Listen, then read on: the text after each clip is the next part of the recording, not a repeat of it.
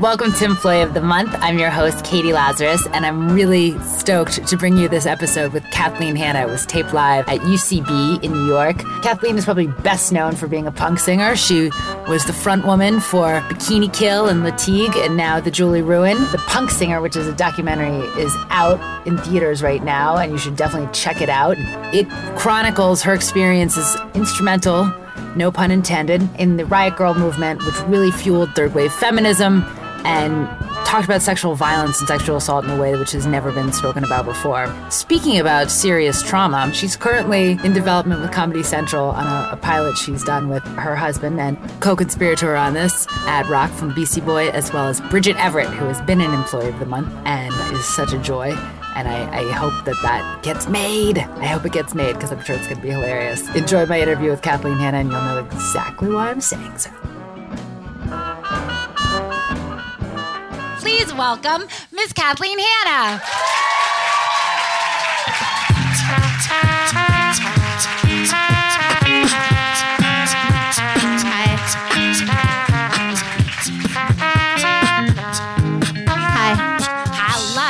Thank you for coming. I love your sweater. It's my Christmas holiday sweater. It's your Christmas holiday sweater. It looks great. K for Kwanzaa. Yes. Did you see I kicked down the door? Because girls kick ass. Because girls kick ass, which I love. Not really. They don't? No, it's just like this whole thing of like, girls rule, girls kick ass. But then you look at the real world and you're like, really? You know what I mean? Yeah, Do they? Do they kick? Well, I think the individual girls kick ass. I would say but that. you know what I mean? It's like this whole idea like, oh, equality, that already happened. Oh, that we've already gotten there. Well, I mean, clearly we've gotten there because I just found this Barbie doll that's an ultimate boyfriend that you can record. You have to record what he says to you. Let's see if it works. Kathleen, try recording. Wait, what am I supposed to say? What I want him to say to me? Yeah. Ooh, girl, I get you. Let's see if it works. Hold on. Here, try again. He's not. Wait, Oh, he did it! He did it! Oh my God, it's like it's fucked up. It's like gender bender, like, because they have these on certain vocal effects when you're recording. They have an actual button that says gender bender. It's totally fucked up. It's totally binary. This is a binary product. This product. When I say this binary, This product. I hate those binary things. For 5-year-old girls. Yeah, but I could hear him. He was like, what did he say again? Oh, I really get you, girl. Yeah, he really got you. You told him to say that. Yeah. Well, let's see how you feel about this virgin hair fertilizer.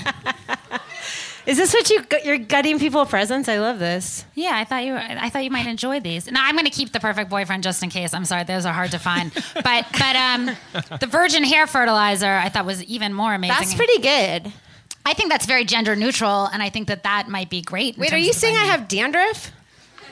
That's why I wear white anyway, so you couldn't see that I had dandruff. Because we had a conversation about this earlier. About dandruff? Yeah. Remember? No, I don't. We've never met each other. I'm sorry. I drank some Diet Coke. So.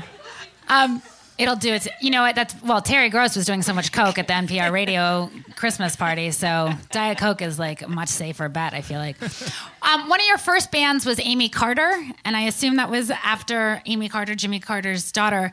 And then another band you had was Viva Knievel. Was that after the Reagans? Was that a tribute inspired by that? Viva Knievel was a movie about Evel Knievel. But actually, my mom is here tonight. Yay. Where's your mom? She's over there. I made her sit in the back so that I wasn't nervous. But you guys, let's give your mom a hand. I know. My mom's awesome. She's so fucking embarrassed right now. No, she's not. Yay! But wait, can I tell a story about Amy Carter? Yes.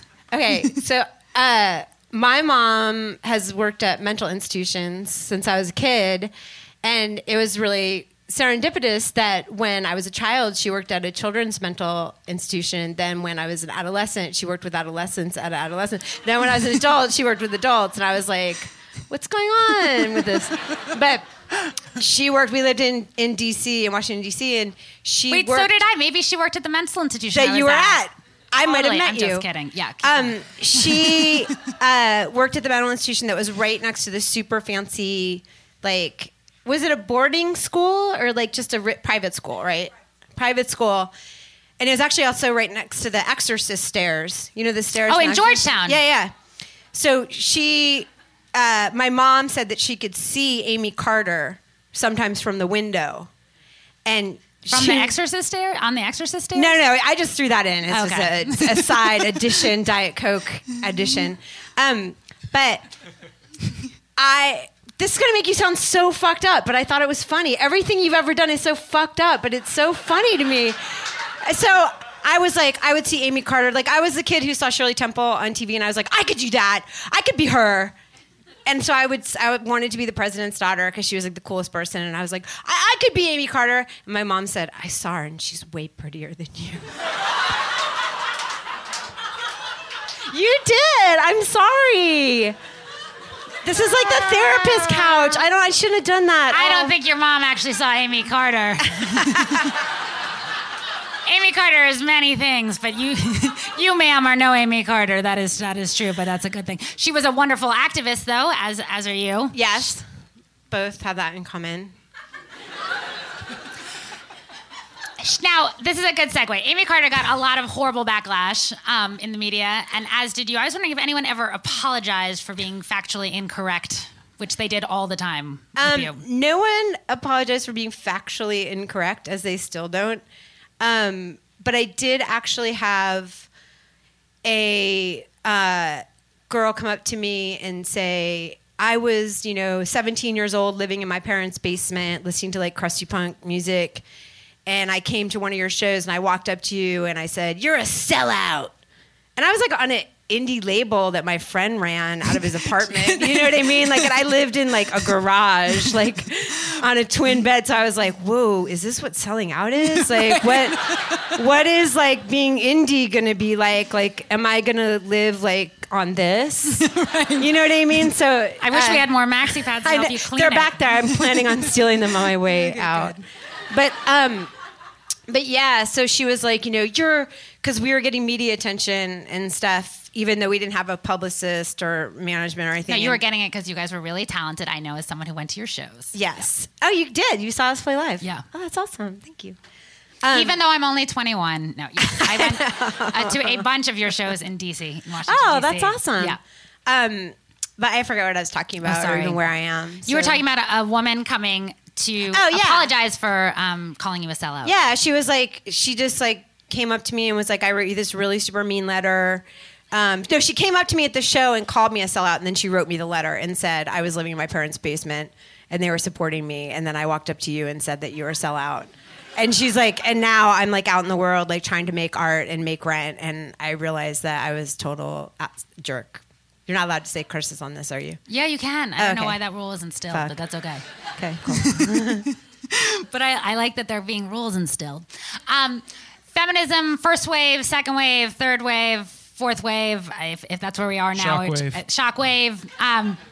Has always failed to fully include women of color, although Shockwave's been with women of color, so Shockwave, you don't count in this. But in all seriousness, feminism has always struggled with that. But now I feel like there's another problem where I feel like feminism has become sort of like brand copy, where it's become like, lean in, you go, girl. If you really have cancer, you better be wearing pink.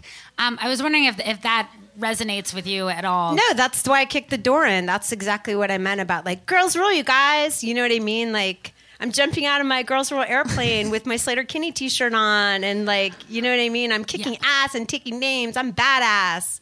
Like, I just feel like stuff becomes really slogany and empty, and it's not even real. And like, the real joke is the ERA. Right. It never passed. That real you know issue, what I mean? yes. That real issues don't end up getting talked about at all, and instead we're like focusing on like, pole dancing is totally a new feminist movement, guys, and you just got to get on board. Wait, can I say something about the Piper's interview, which was really great? Well, because I came out here without a talent, and then I started thinking about speaking of pole dancing. Yes. That I used to be a dancer in D.C. At Royal Palace. At the Royal Palace, which is across the street from where Reagan was shot. Were you there at the time? I was not the one who did it. I was not disguised as John Hinckley. Is that who did it? I did work at the Royal Palace, and there was a thing, not at that strip bar, I think, but a different one earlier. Okay, Mom, I was a stripper. I guess now you know that too. But the Royal Palace is a really nice establishment. It's really fancy. It's like only Not diplomats are allowed. Like before the royal wedding, that was like where people were hanging out. Is that true? Yeah, it's royal. It was really royal. When the lights went up, like at night after 5 a.m. when people left, and it was just like stuff crawling all over the floor. It was like the black light. It was disgusting. But they had this thing where there's mirrors everywhere, and they had to keep them clean because women were like putting their butts on them and our hands on them and all this stuff. So they did this thing where whenever they would play the song Car Wash, Car Wash, talking about, that's Bad Girls by Donna Summer. Car Wash. I'm the one who didn't remember who shot Reagan, so don't worry. Car Wash, yeah. That's it. Anytime that song came on, every single dancer had to stop what she was doing and run to the stages and clean the mirrors while wearing a thong.